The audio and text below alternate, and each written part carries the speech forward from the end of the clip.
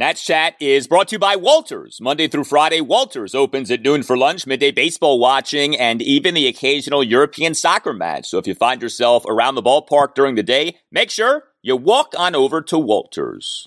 Walters is also the perfect place to watch football with friends, whether it be Monday, Thursday, or the weekend. We're driven by the search for better. But when it comes to hiring, the best way to search for a candidate isn't to search at all. Don't search, match with Indeed. Indeed is your matching and hiring platform with over 350 million global monthly visitors, according to Indeed data, and a matching engine that helps you find quality candidates fast. Ditch the busy work. Use Indeed for scheduling, screening, and messaging so you can connect with candidates faster. Leveraging over 140 million qualifications and preferences every day, Indeed's matching engine is constantly learning from your preferences, so the more you use Indeed, the better it gets. Join more than 3.5 million businesses worldwide that use Indeed to hire great talent fast. And listeners of this show will get a $75 sponsored job credit to get your jobs more visibility at Indeed.com/Blue Wire. Just go to Indeed.com/Blue Wire right now and support our show by saying that you heard about Indeed on this podcast. That's Indeed.com/Blue Wire. Terms and conditions apply. Need to hire? You need Indeed. The 1-0 to Garcia. Swinging a ground ball right side. That's a base hit. Bell will score. Hernandez heading home. Blackman's throw will go toward third. And sliding in there. Out to call it third. Hernandez scores the second run. Ruiz is out at third. And into second is Luis Garcia. So it's a two-run single. Nationals lead 3-0. Gray winds and pitches. Swing and a miss. Struck him out on a slider running to the inside. Ruiz dropped the ball, but Cron is walking away. And so he is out on strikes. Third strikeout for Josiah Gray. Wins an 8-pitch battle with C.J. Cron. Rainey delivers, swinging a ground ball right side. Garcia has it. This should do it. He lobs it to Bell at first for the out that ends the game. And a Curly W is in the books.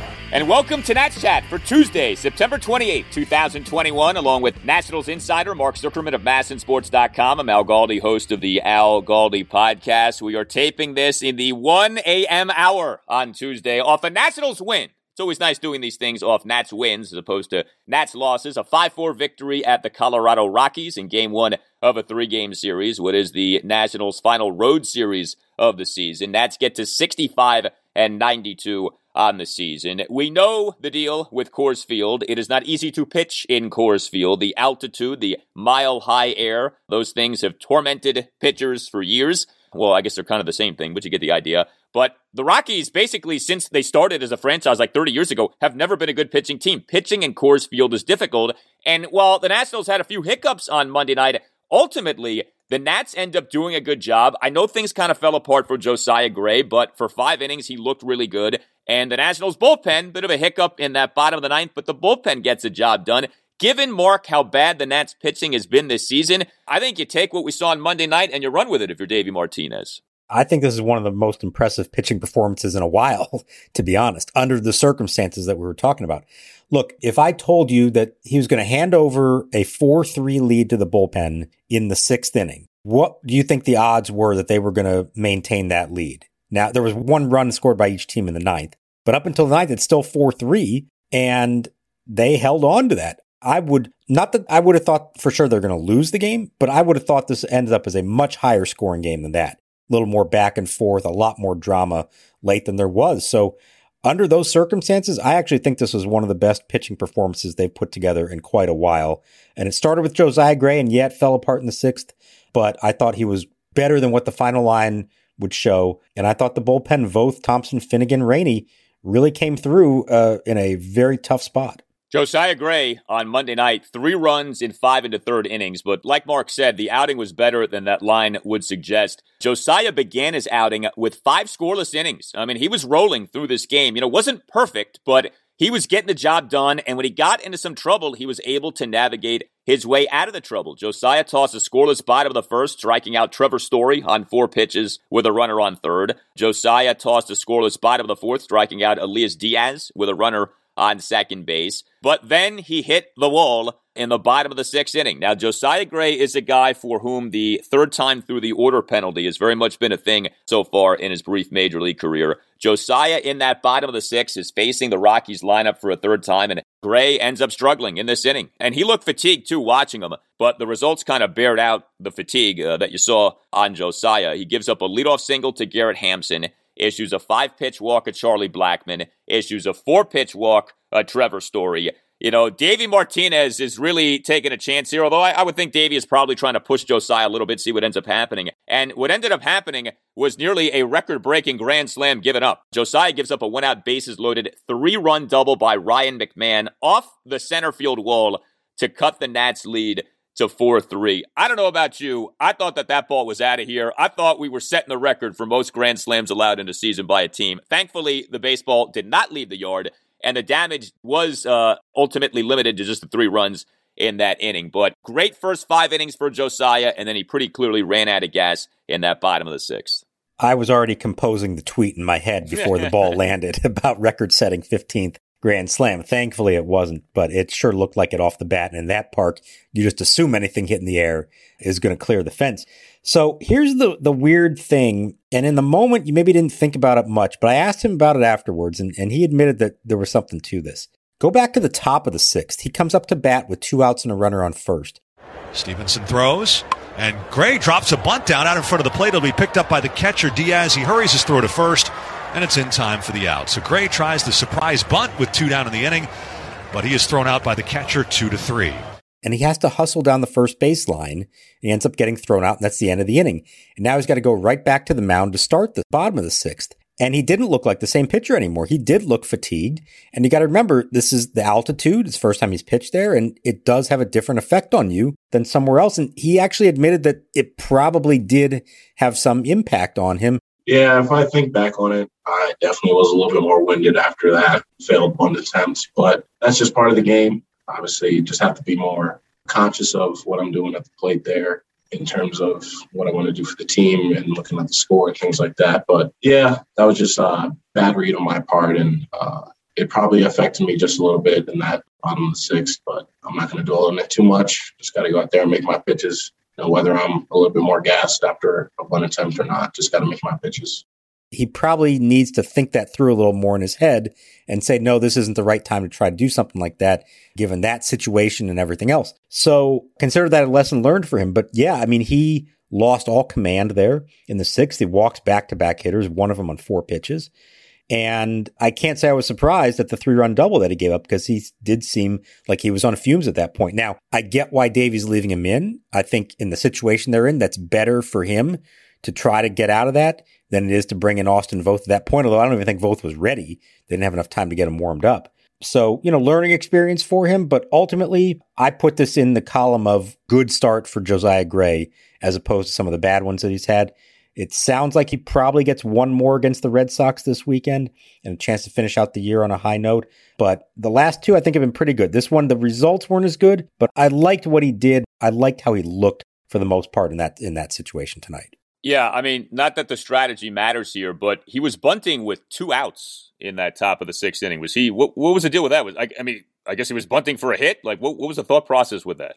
Yeah, he's an athlete. He probably thinks he can beat it out, and that might be his best hope, catch him by surprise. But again, you got to understand the situation. You're up 4 runs. You're at high altitude. There's 2 outs. Like, it's okay if you just make the last out of the inning, walk back to the dugout, take your time, take the mound, take your warm-ups and all that. So 23-year-old, maybe trying to do a little too much, and may have paid the price for it. Thankfully, it didn't cost them the game. Yes. Well, thankfully, pitchers hit, so we can have wonderful experiences like that. But yeah, man, I mean, competing in that altitude, it's not easy. We know that. And it's not just about balls flying at a Coors Field or flying around Coors Field, because it's not always just home runs at Coors. There actually weren't any home runs in this game. You just get a lot of hits, balls hanging in the air, things of that nature. But it's also guys having to worry about cardio and their breathing, like something as literal as your breathing and simple as that. So, but yeah, I'm with you. I think this falls into the bucket of a good outing for Josiah Gray. So if you're taking a step back and looking at things, Josiah Gray, his first 5 starts with the Nats, overall good. His next 4 starts with the Nats, overall bad. His last 2 starts with the Nats, overall good. And I hope that Davey does give Josiah one more start for the year? I guess it can be either Josiah or Patrick Corbin starting the season finale. To me, I think there's a lot more to be gained if Josiah Gray gets that start against the Red Sox. Yeah, there's also a chance Davey left it open that both of them could, because you could bring Josiah back on Saturday on full rest and then Corbin on Sunday. Someone else would lose a start, either Fedde or Rogers, I guess, would be the two. He was going to see how these next 2 days go, how they come out of it, how they're feeling. I do think he wants to give Corbin one more, just like every opportunity they have right now to try to let him go into the offseason feeling better about themselves to do that. But I think based on the way that Josiah pitched in this game, yeah, you do want to give him another shot. And that's going to be a big start, actually, because the Red Sox, in all likelihood, these are going to mean everything to them, these games this weekend. We're going to get to that later in the week, but it could be a big series. And for young players to go up against a team that is down to the wire in a pennant race, that can be an important experience for them as well. So I agree. I hope he does get another one. I think the fact that he did pitch well for the most part in this suggests that he will. Whether it's Saturday or Sunday, I don't know yet. I'm not sure they've decided that yet. But yeah, I hope he does get it, because that's going to be a good test for him to go into the offseason and have to face a potential playoff team in a must-win game. You wonder to what extent how Corbin does in Game 2 of this series at the Rockies might dictate the pitching plan for that series against the Red Sox. I don't think Davey would ever admit to that, but I think it's only natural to wonder about something like that. Well, Nats bullpen was good on Monday night. Give it full credit. 4 Nats relievers combined to allow just 1 run in 3 2/3 innings. And some of the specifics here were impressive. So Austin Voth comes into the game, bottom of the 6th, runner on second, 1 out, Nats nursing a 4-3 lead. And Voth puts out the fire, retires 2 of the 3 batters he faces in the inning to prevent any more runs from scoring. That was big. Mason Thompson tosses scoreless bottom of the 7th, did issue a leadoff 7-pitch walk of Raimel Tapia, did give up a 2-out single to Trevor Story, despite having had Story down at 1.12, but Thompson ultimately gets out of that inning unscathed. Then it is Kyle Finnegan in the bottom of the 8th inning, not Tanner Rainey. And Finnegan does toss a scoreless bottom of the 8th. Again, he does put some guys on base, gives up a 1-out single by Elias Diaz, issues a 2-out wild pitch, issues a 2-out 6-pitch walk of pinch hitter Colton Welker, but Finnegan gets the job done. And then Tanner Rainey gets the save in the bottom of the 9th inning. He does, though, give up a run. Issues a 2-out 9-pitch walk of Trevor Story. That was some battle between Rainey and Story. And Rainey had Story down 0-2, but Story's a good hitter, we know. And then you got the 2-out RBI double by C.J. Cron. But something that we had speculated, right, moving Finnegan to the 8th, going with Rainey as a closer in the 9th. I was happy to see Davey try this on Monday night, and I would hope we see more of this. I don't know how many more predicaments we'll have like this, but I know the results weren't spectacular for Tanner Rainey, but he's done a good job since he got brought back up from AAA Rochester, and I think he deserves some other 9th inning opportunities here. Yeah, I think as much as they have a closer at this point, it is Tanner Rainey for the final week of the season, and they didn't want to just throw him right into that fire when he came back from AAA. Want to give him a couple outings, get his feet wet, but what we've seen from him has really been lights out stuff. So that walk after the long at bat with Story is the first base runner he had allowed. He had retired 15 in a row since coming back from AAA. And as we said, he also, remember his last 3 outings there, he had struck out 9 in a row. So 15 and 9 by my math is 24. That's 8 perfect innings of relief until that walk. That's very impressive. The double, unfortunately, you were hoping he'd get out of that without giving up the run, but he did. And then to his credit, battled right back, got the final out, and he looks good. He looks confident. I think he's feeling a lot better about himself. He's healthy, which I think we maybe have underestimated the fact that he wasn't fully healthy for the majority of this season. Dealt with stuff at the end of last year. Remember, finished the year on the IL. Didn't have the normal off-season program. Comes to spring training and had, if I remember right, it was like a pectoral muscle, something going on there that kind of derailed him in spring training. He was on the COVID IL at one point. He had the shin, not a fracture, but like a stress reaction in his shin at one point. So, I mean, he really did deal with a lot this year. And maybe just now for the first time, he is feeling 100%. And that's good to see that he can be this guy when he's 100%. And I'll be fascinated to see what they do this winter as far as the bullpen's concerned. But I think it's safe to say that Tanner Rainey is going to be a big part of their plan, at least going into 2021. Yeah, and for those who watched the game on MASN, Rainey in his post-game conversation with Bob and FP did credit Jim Hickey for a mechanical adjustment that has helped Rainey to get right. So I think it's fair that we mention that because we've wondered about, Hickey's status, and him potentially not being back for next year and what's going on with the pitching this year. And is this guy Hickey doing anything of service? And at least in the mind of Rainey, Jim Hickey's helped Rainey out. So that's good to hear something like that. Hey Nats fans, are you looking to buy or sell a home or an investment property? If so, contact Jamie Coppersmith and the Coppersmith Group at McInerney Associates. A huge Nats fan right from the get-go in 2005, Jamie has repeatedly been recognized by Washingtonian Magazine as a top-producing real estate agent across the DMV. Referred to by a client as a Jedi Master of real estate, he will bring his expertise to bear on your behalf, helping you understand and navigate this challenging real estate market. Jamie is a 5-tool agent who's as patient as Juan Soto at the plate. He has his own version of Moneyball, a strategic and statistical market-based analysis that balanced with a deep respect for your specific real estate needs, goals, and timeline. So whether buying or selling, call Jamie Coppersmith today at 202-525-7471 or visit his website at thecoppersmithgroup.com. That's Coppersmith with a K. Are you a law firm partner looking for a better situation for your practice and a blockbuster contract worthy of Juan Soto? If so, you should call Mason Kalfas of Zenith Legal in Washington, D.C. He works with law firms and lawyers on finding the perfect match. No platoons, just superstars. Some lawyers switch firms because of conflict. Some lawyers switch firms for a better platform for their practice. And some lawyers switch firms for more money. You need the Scott Boras of legal headhunters working for you, and that's Mason. Mason will work with you to find a better fit for your practice and ultimately the best deal for you and your entire team. Call him today at 202-486-3535 or check out his website, zenithlegal.com. This is an unprecedented time in the legal market, and many top firms are looking to expand. Call Mason today. Zenith Legal also works with associates and distinguishes itself on personal service. Zenith Legal doesn't just spam resumes out to law firms. Zenith Legal talks to the right people and gets your resume in front of the decision makers who matter. Whether you are a Rainmaker partner or a mid-level associate, give Mason Kalfas at Zenith Legal a call today to accelerate your career. Call today, 202-486-3535. We're driven by the search for better. But when it comes to hiring, the best way to search for a candidate isn't to search at all. Don't search, match with Indeed. Indeed is your matching and hiring platform with over 350 million global monthly visitors, according to Indeed data, and a matching engine that helps you find quality candidates fast. Ditch the busy work. Use Indeed for scheduling, screening, and messaging so you can connect with candidates faster. Leveraging over 140 million qualifications and preferences every day, Indeed's matching engine is constantly learning from your preferences, so the more you use Indeed, the better it gets. Join more than 3.5 million businesses worldwide that use Indeed to hire great talent fast. And listeners of this show will get a $75 sponsored job credit to get your jobs more visibility at Indeed.com/Blue Wire. Just go to Indeed.com/Blue Wire right now and support our show by saying that you heard about Indeed on this podcast. That's Indeed.com/Blue Wire. Terms and conditions apply. Need to hire? You need Indeed.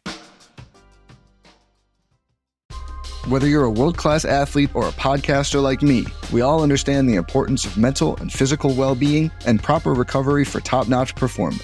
That's why I'm excited that Unified Healing is sponsoring this podcast. Unified Healing is a new and super innovative global network of wellness centers powered by Energy Enhancement System, or EE System. If you haven't heard of the EE System, you'll want to listen up. This technology promotes wellness, deep relaxation, purification, and rejuvenation.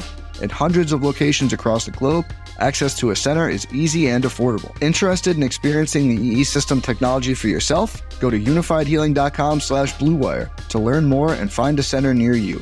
That's unifydhealing.com/Blue Wire. No material or testimonials on the Unified Healing website are intended to be viewed as medical advice or a substitute for professional medical advice, diagnosis, or treatment. Always seek the advice of your physician or other qualified healthcare provider with any questions you may have regarding a medical condition or treatment and before undertaking a new healthcare regimen, including EE System. Escobar, slightly open stance, knees bent. Now the pitch. Swing and a line drive to left. That's going to be a base hit. Tapia up with it. And one run will score. In from third is Keyboom. Stopping at third of the play, Stevenson. Thomas to second. And on at first with his third hit of the game and his 27th run batted in of the year is Alcides Escobar. A run home, the bases are still loaded, and nobody out. It's the Nationals 5 and the Rockies 3.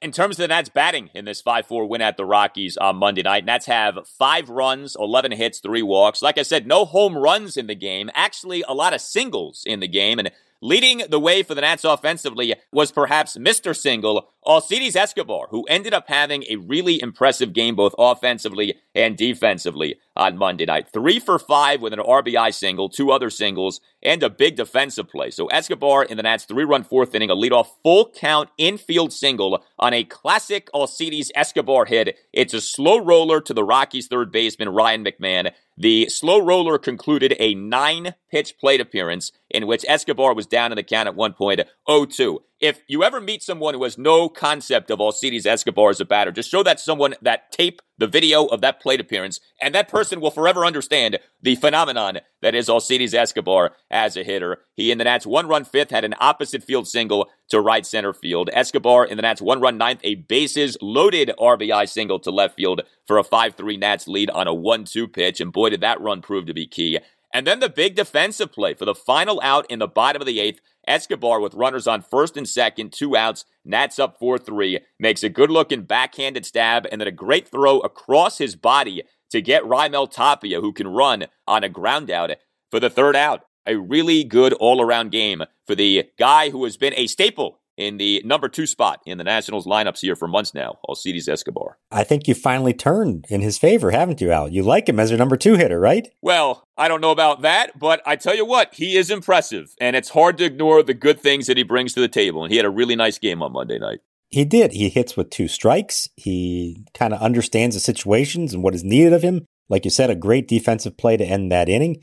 He's batting .287 now, which in 2021 is a pretty high batting average.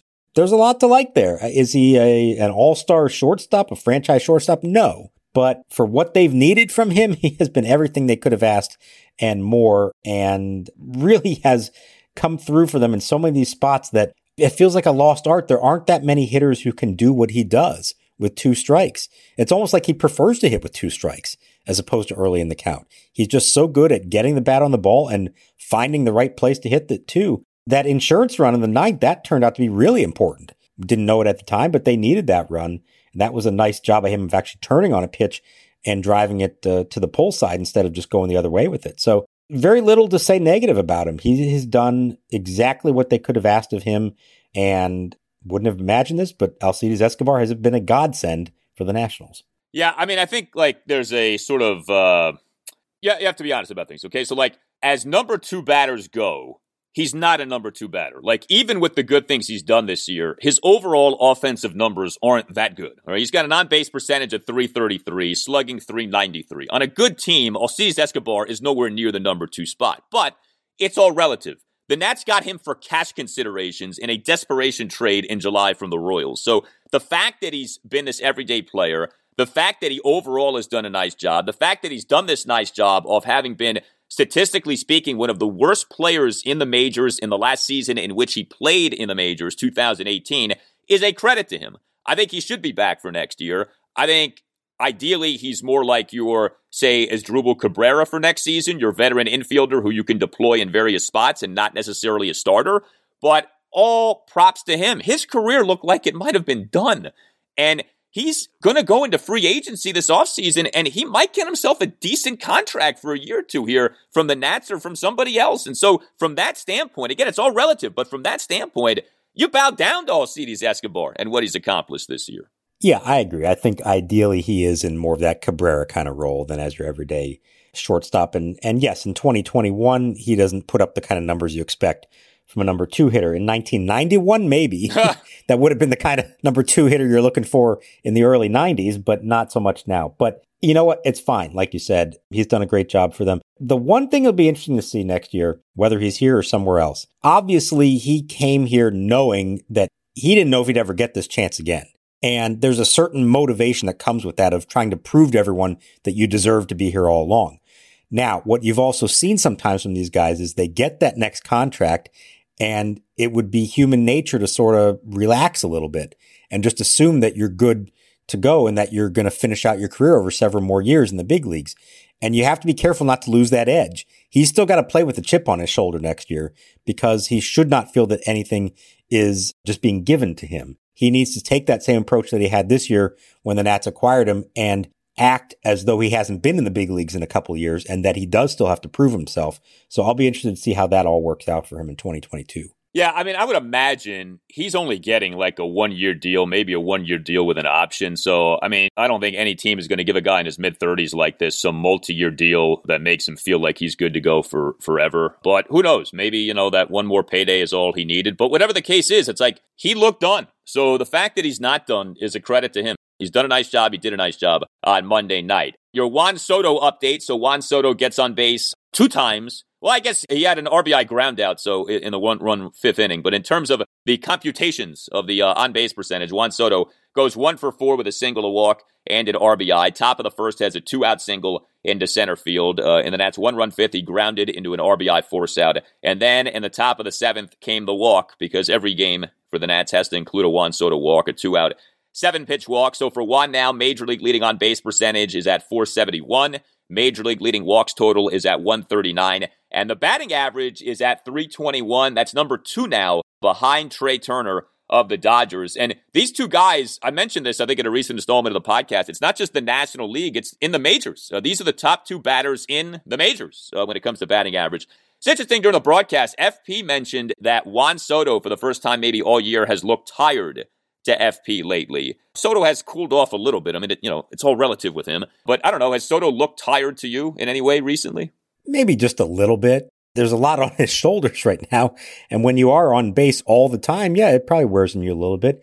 I thought his last at bat in the 9th, he comes up with the bases loaded right after the Escobar insurance run single. And he's up in the count 2-0. And you're thinking, oh boy, here you go. This is going to be something that's going to put up some big numbers and help him pad his stats.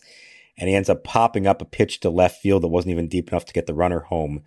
And that was one of those that you wonder, a week ago, maybe he has a much better swing on that one than he did. He's playing every day. He's on base all the time. So yeah, I can understand why there might be a little bit of fatigue there. I don't think he's going to sit. I don't think that's in the plan at all. I think he's going to get every possible at bat he can get the rest of the way. And I think he's going to do just fine. But he's not quite at that video game level that we saw him a few days ago when he was reaching base 4 times every night. He is only reaching base 2 times a night, which, is still pretty good. But in this case, he reaches 2 out of 5 times. That's a 400 on base percentage. That's fantastic. But for him, it actually makes the number come down because he's up at 470 for the season.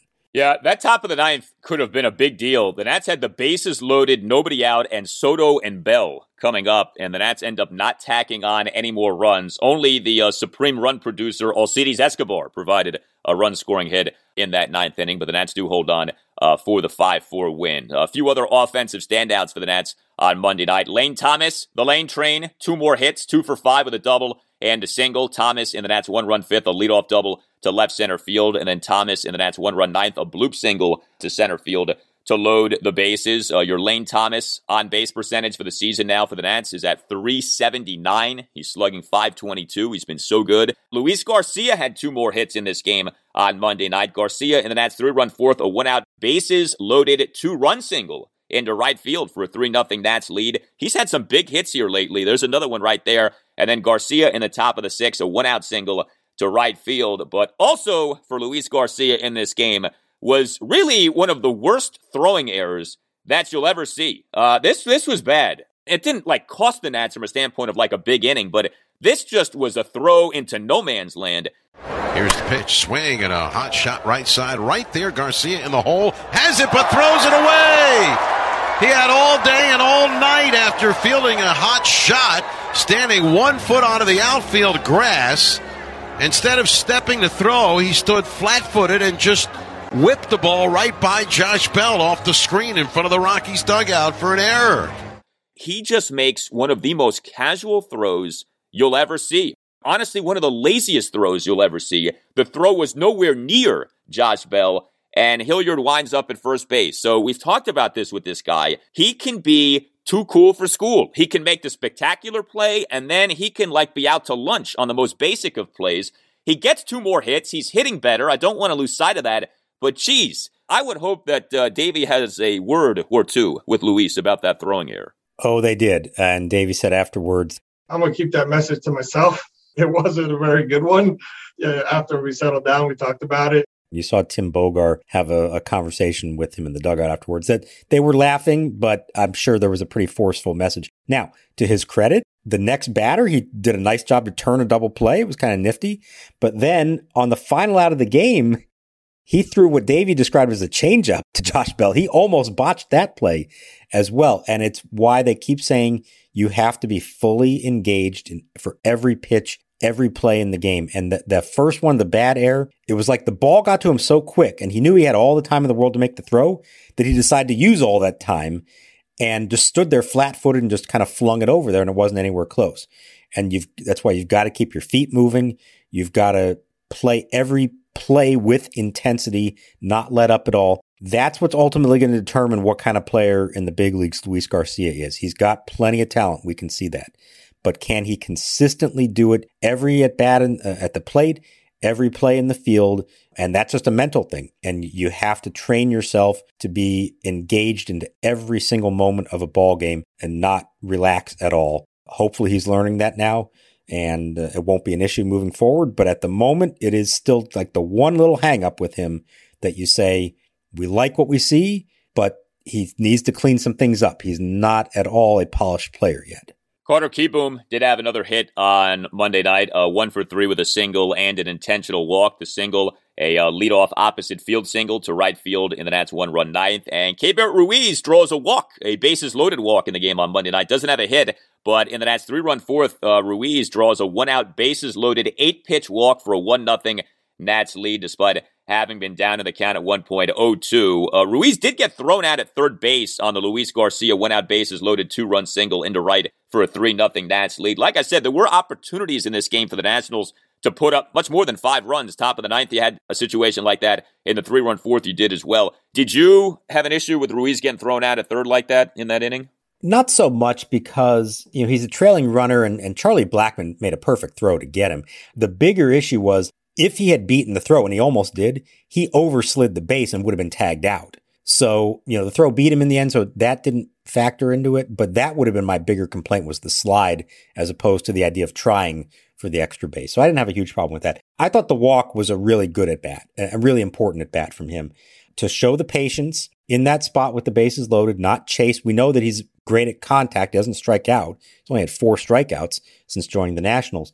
But you can get a little overzealous there, and knowing that you're good at making contact, you can swing at a pitch that's out of the zone, and he didn't. He fought through it. He drew the 8-pitch walk and drove in the run.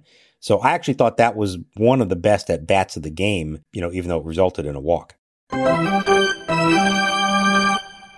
Hey guys, Al Galdi here to tell you about FanDuel. It's great to be in the midst of baseball season. Nothing like watching a game. Great weather, cold drink, and a little action on FanDuel Sportsbook. If you have never bet on baseball before, now is the perfect time to give that a shot. FanDuel is letting new users swing for the fences risk-free, as you'll get up to $1,000 back if your first bet doesn't win. And once you have an account, you can get up to $25 back each day if your same game parlay bet falls one leg short. This way you can combine multiple baseball bets for an even bigger win all season long. There's a reason that FanDuel Sportsbook is America's #1 sportsbook. The app is simple to use. It's got great odds on all different betting markets, unique fun bet types like same-game parlay and always-on promotions to let you get more action out of every game day. And when you win, FanDuel will pay you your winnings in as little as 24 hours. Just download the FanDuel Sportsbook app and sign up with promo code CHAT to get in on the action. That's FanDuel Sportsbook. Promo code CHAT. Games on Tuesday night include the Orioles hosting the Boston Red Sox at 7:05. Chris Sale is the Red Sox starter. The Sox are in essential must-win territory. We're not anticipating a repeat of 2011, although some of us wouldn't mind seeing that. But the Red Sox, with Sale, are the play. 21 plus and present in Colorado, Iowa, Illinois, Indiana, Michigan, New Jersey, Pennsylvania, Tennessee, or West Virginia. First online real money wager only for risk-free bet. Refund issued as non-withdrawable site. Credit that expires in 7 days. Restrictions apply. See terms at sportsbook.fanduel.com. Gambling problem? Call 1-800-522-4700 in Colorado. 1-800-BETS-OFF in Iowa. 1-800-9-WITH in Indiana. 1-800-270-7117 for confidential help in Michigan. 1-800-GAMBLER, New Jersey, Pennsylvania, Illinois, Virginia, Tennessee. 1-800-889-9789 or in West Virginia. Visit www.1800gambler.net. Nats Chat is sponsored by Silver Branch Brewing Company, located in downtown Silver Spring, only a 1-minute walk from the Silver Spring Metro station. Silver Branch is a perfect jumping off point to Metro down to the game. Park at the Cameron Street parking lot and meet up with friends for a beer and a bite to eat before metroing down. You can also get Silver Branch beer at Nationals Park. Beyond the Gnome World, one of Silver Branch's 4 flagship beers, is available at District Drafts at Section 223. Brewed to be light and refreshing, Beyond the Gnome World won a gold medal for the Saison beer style at the Great American Beer Festival last year. Beyond the Gnome World is deliciously dry and thirst-quenching and the perfect beer for hot summertime ball games. You may not be familiar with Saison, but take our word for it, baseball season is the perfect season for Saison, and buying from District Drafts to support your local breweries is a gnome run. Go to Section 223 and try Beyond the Gnome World the next time that you're at Nats Park, and make sure you stop by Silver Branch, located in Metro Plaza, just steps from the Silver Spring Metro. Silver Branch Brewing Company, when you come in, let them know that the Nats Chat podcast sent you. Tim Bogar's coming out, and they're going to say that's it. Corbin, 6 2/3 shutout innings, is not going to get a chance to finish the inning. Patrick Corbin, with a terrific outing, he overcame some early control woes and was able to pitch deep into the game, and so far not allowed a run, although he is responsible for the runner at third. Game 2 for the Nats at the Rockies, Tuesday night at 8:40. Patrick Corbin will be the Nats starting pitcher in what could be Corbin's final start of the season. And you know, the baseball gods work in mysterious ways, sometimes work in very appropriate ways. There's something poetic, there's something appropriate that Patrick Corbin, right, in this horrendous season, he has for weeks now, if not months now, been dead last in the majors among qualified pitchers in ERA. He's going to finish that way basically regardless of what happens the rest of the season. But that his potential final start of the season comes at Coors Field. It's almost like one last little message from the baseball gods, one last test from the baseball gods of Patrick Corbin. And with him having been better lately, and he has been better lately, it's been nice to see this. He's been good in 3 of his last 4 outings. If he does pitch well on Tuesday night, I would be tempted, if I'm Davey, to call it a season on Corbin, just from a standpoint of that's a nice relative finish to his year, what has been an awful year. Now, if he gets shellacked, then I think maybe you give him one more outing. But he has been better lately. And I think it's actually going to be really intriguing to see how he performs on Tuesday night. I feel like I haven't said that in a long time with a Patrick Corbin start because it's been so fatiguing the season that he's had. But this is actually interesting to me, how he performs on Tuesday night. Yeah, I don't think you're wrong. And I think this is why they haven't decided for sure what they're doing this weekend, that they want to see how both Josiah Gray pitched on Monday and now how Patrick pitches on Tuesday. So here are the key numbers. And I know he's blocking this all out and he's not thinking about it, but he goes into this start with a 9-15 record and a 5.92 ERA, which, like you said, is the highest in the majors. Now, I mean, this is small things here, and this one start does not ultimately change what his season was. This was an awful season for him. They all know it. He knows it. But there has not been a starter in the big leagues who had 16 losses and an ERA over 6 since Jason Marquis in 2006 with the Cardinals. Does Patrick Corbin want to be the next one to do that? 16 losses and a 6 ERA. That's an awful season. Not that 15 losses and a 5.9 ERA is better, but it's slightly better and at least emotionally might feel a little bit different. So the challenge, the goal for him to me in this one is keep the ERA under 6. Don't take the loss. And then we see whether he gets another one or not. This is what it's come to with Patrick Corbin. But I agree, it would be a big difference for him to go into the offseason feeling a little bit better about himself. It would be something like 3 out of his last 4 starts would have been pretty good. That would go a long way as opposed to a really rough outing that leaves you with an ERA well north of 6. So I agree. I'm kind of intrigued to see what happens here, and I have no idea. It seems like a really tough assignment for him. That lineup, that ballpark, the season he's having, but maybe he can dig deep and find one last start in him that allows him to go home and feel a little bit better about himself. Yeah, if he's good, it's actually 4 good outings over his last 5. The one bad outing, though, in that stretch was a game against the Rockies, a 6-0 loss to Colorado at Nationals Park on September 18th. Corbin in that game, 6 runs, 5 earned in 4 innings. I've wondered about this in an alternate universe in which the Nationals are in contention this season, but Corbin still has the season that he is having. And I know you could say, well, one wouldn't happen without the other. Like the Nationals would not be in contention if Corbin pitched like he has this year. But let's say for argument's sake that he did. Do you think Corbin would have remained in the rotation? Like, it says a lot that he's made all of these starts this year, that he's accumulated all of these decisions this year because the Nationals haven't had anyone better to go to. But if the Nationals were in a fight with the Braves, in a fight for the National League or a National League wildcard spot, and Corbin was having this season, would he not have been demoted to the bullpen long ago? Or do you think that contract would have kept him in the rotation? Yeah, it's a good question. It depends on what the alternatives were, but you could even say that they may have reached a point that said, we need to go find somebody else, whoever that is, who's got to be better than this. So, yeah, I think, what I was just describing about nobody since Jason Marquis in, 15 years has had that kind of a season. That's in part because rarely does a guy have those bad of numbers and continue to keep making starts and get 30-plus starts in a season. So it was both the combination of a lack of other options for them and, to be honest, the state of the team, that it's not like they desperately needed to try to put a better starter out there and try to win some of these games down the stretch. Now, if they are in a race, it may be a different story, and maybe they would have done something like that. But, stop and think about 2 years ago where Patrick Corbin was and where this team was. And now think about where they are now, both as on a team level and on a personal level for him. And it has been quite a fall from grace.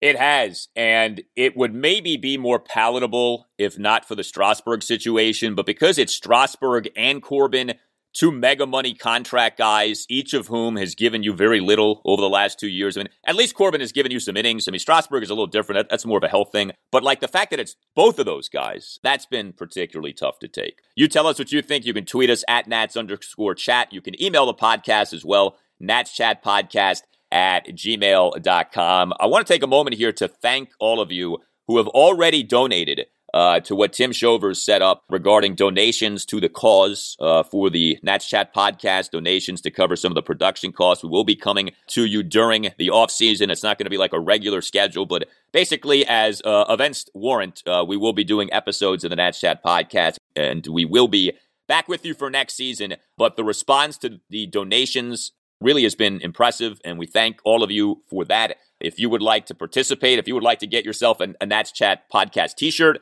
you can address all of those things by going to this website, natschatpodcast.square.site. That's natschatpodcast.square.site. All Nationals radio highlights on Nats Chat are courtesy of 106.7 The Fan. For Mark Zuckerman, I'm Al Galdi. We'll talk to you next time on the Nats Chat podcast. And we're going to leave you with a voice memo here, a tale of October 2019, a World Series memory. This one comes to us from Joey Flintz of Berkeley Heights, New Jersey. Hey guys, love the podcast. Checking in here from hostile Mets territory here in North New Jersey to talk about the lost game of the 2019 postseason run and my unique experience with it.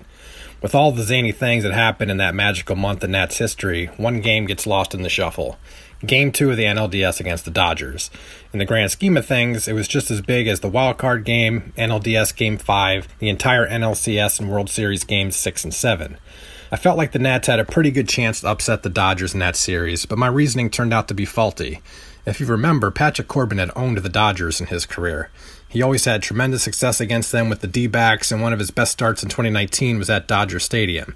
So when the Nats avoided having to use Corbin in the wildcard game, I thought it set them up nicely going into Game 1 in LA and likely another start in the series. Obviously, that got turned upside down when the Nats lost Game 1, even though Corbin wasn't bad in the game. At that point, I felt the Dodgers were a heavy favorite. That said, the Nats had Strasburg, who is establishing himself as one of the great postseason pitchers of all time, going in Game 2 against a kind of a wild card in Clayton Kershaw at that point. It goes without saying that there was no chance the Nats could win 3 in a row versus that Dodgers team, so Game 2 was a must-win.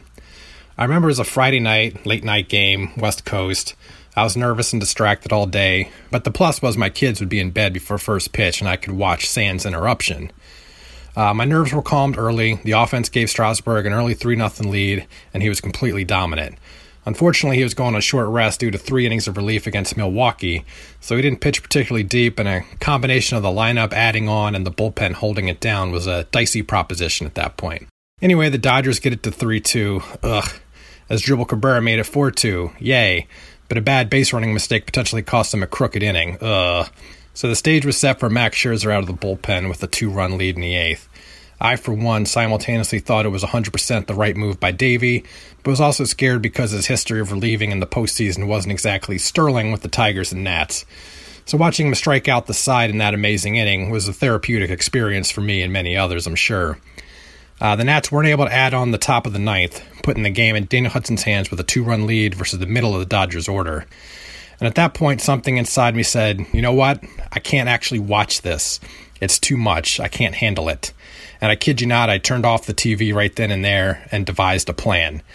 I decided to put my phone on Do Not Disturb mode, leave the TV off, turn off my laptop, and just do something else for 30 minutes with my nervous energy. My thinking was 30 minutes was enough time to deliver a result, good or bad. It was almost certain to be over by then, or in extra innings maybe. I would nervously check my phone in 30 minutes and I would immediately know the score, because regardless of what happened, my home screen would have score alerts and text messages from friends, and I would just find out cold turkey. Is the season very much alive, or did the Nats bullpen blow another one? This is an interminable 30 minutes. It felt like hours, but I stuck to my plan. I didn't even end up doing anything, really. I literally just walked in circles around my basement in the dark for 30 minutes with pure anxiety and fear, just hoping it would go the right way for once. That Dodgers team was such a machine, and Hudson wasn't exactly Mariano Rivera. Now remember, it's probably between 1:30 and 2 a.m. Eastern time at this point at night. And I checked the clock upstairs and realized it's time. It's been 30 minutes. It's time to face your fears. I go to pick up my phone, thinking that a lot of messages on my home screen is a bad sign. I'm unlikely to have a bunch of messages after a win, but a loss would ignite a bunch of ranting and venting texts from friends. So my hope is that I'll turn the phone on and there'll just be some MLB alert that just says something like, Nats even series in LA, yada yada yada. I finally mustered the courage to look at the phone, and it's lit up like a Christmas tree. My heart sinks and my thought is, oh no, they did it again, didn't they? Vividly remember the top text is from my boss, who is not a Nats fan and doesn't text me often. And all the text said was, Rendon, ... Oh no, what could that mean? Hopefully Rendon didn't have to hit again. Did he make an error to lose the game? Time stopped for me, but in reality it was probably only a couple seconds before I scrolled more and saw the desired final score update I was hoping to see. I let out a guttural scream from my basement, even though I didn't even watch the game live. It was so big, you just felt it. Their season was very much alive. They could beat these guys. I then decided to watch the bottom of the 9th on DVR before checking play-by-play or reading anything that happened. I wanted to experience it without knowing the sequence of events. And pretty quickly I realized my decision not to watch in real time was the correct move for me. I think that would have caused severe long-term damage to my health. Goodness, what a crazy inning that was. How come we never talk about Rendon's catch on Bellinger's pop-up for the second out of that 9th inning? That was absolutely insane. Only a handful of third basemen get to that ball and make that play. That really may have saved their season. That insane catch made it 1 runner on, 2 outs, instead of 2 runners on, 1 out for Max Muncy, who had destroyed the Nats in that series. They would probably lose that game if Rendon doesn't make that play, and it's just kind of been forgotten among everything else that happened. Then you have Davey making one of the boldest managerial moves in postseason history, intentionally walking Muncy. Then Hudson walking Will Smith to load the bases with 2 outs. It was all capped by that epic Seager at-bat that seemingly took 70 pitches to decide, with the gutsy slider to end it. Hudson's emotional reaction was an amazing scene that has stuck with me. I just wanted to give that game some love, even though I chickened out and I'm not ashamed to admit as much. We all process these things in different ways, and I just couldn't handle it in the moment. And in many ways, that game was a precursor of what was to come the rest of that run. Strasburg dominating, a bullpen that got hot at the right time and figured it out, and starting pitchers getting huge outs in relief. Amazingly, they never had a nerve-wracking 9th inning the rest of the way. The rest, as they say, is history. Keep up the awesome work with this podcast. It's been a blessing and a difficult year to digest. Thanks. Hudson delivers, swinging a pop-up. Left field, down the line, Rendon chasing into foul ground. Now fair territory, makes the diving catch for the out. He had trouble to the last moment. Rendon, who's excellent on the pop-ups. Soto wasn't going to get there. Rendon, the only man on the left side, had to reach back and falling back directly over his head to make the two-handed catch and fell down and held on. And Bellinger's out on one pitch. This is the story of the one. As head of maintenance at a concert hall, he knows the show must always go on. That's why he works behind the scenes, ensuring every light is working, the HVAC is humming, and his facility shines. With Grainger's supplies and solutions for every challenge he faces, plus 24/7 customer support, his venue never misses a beat. Call quickgrainger.com or just stop by. Grainger, for the ones who get it done.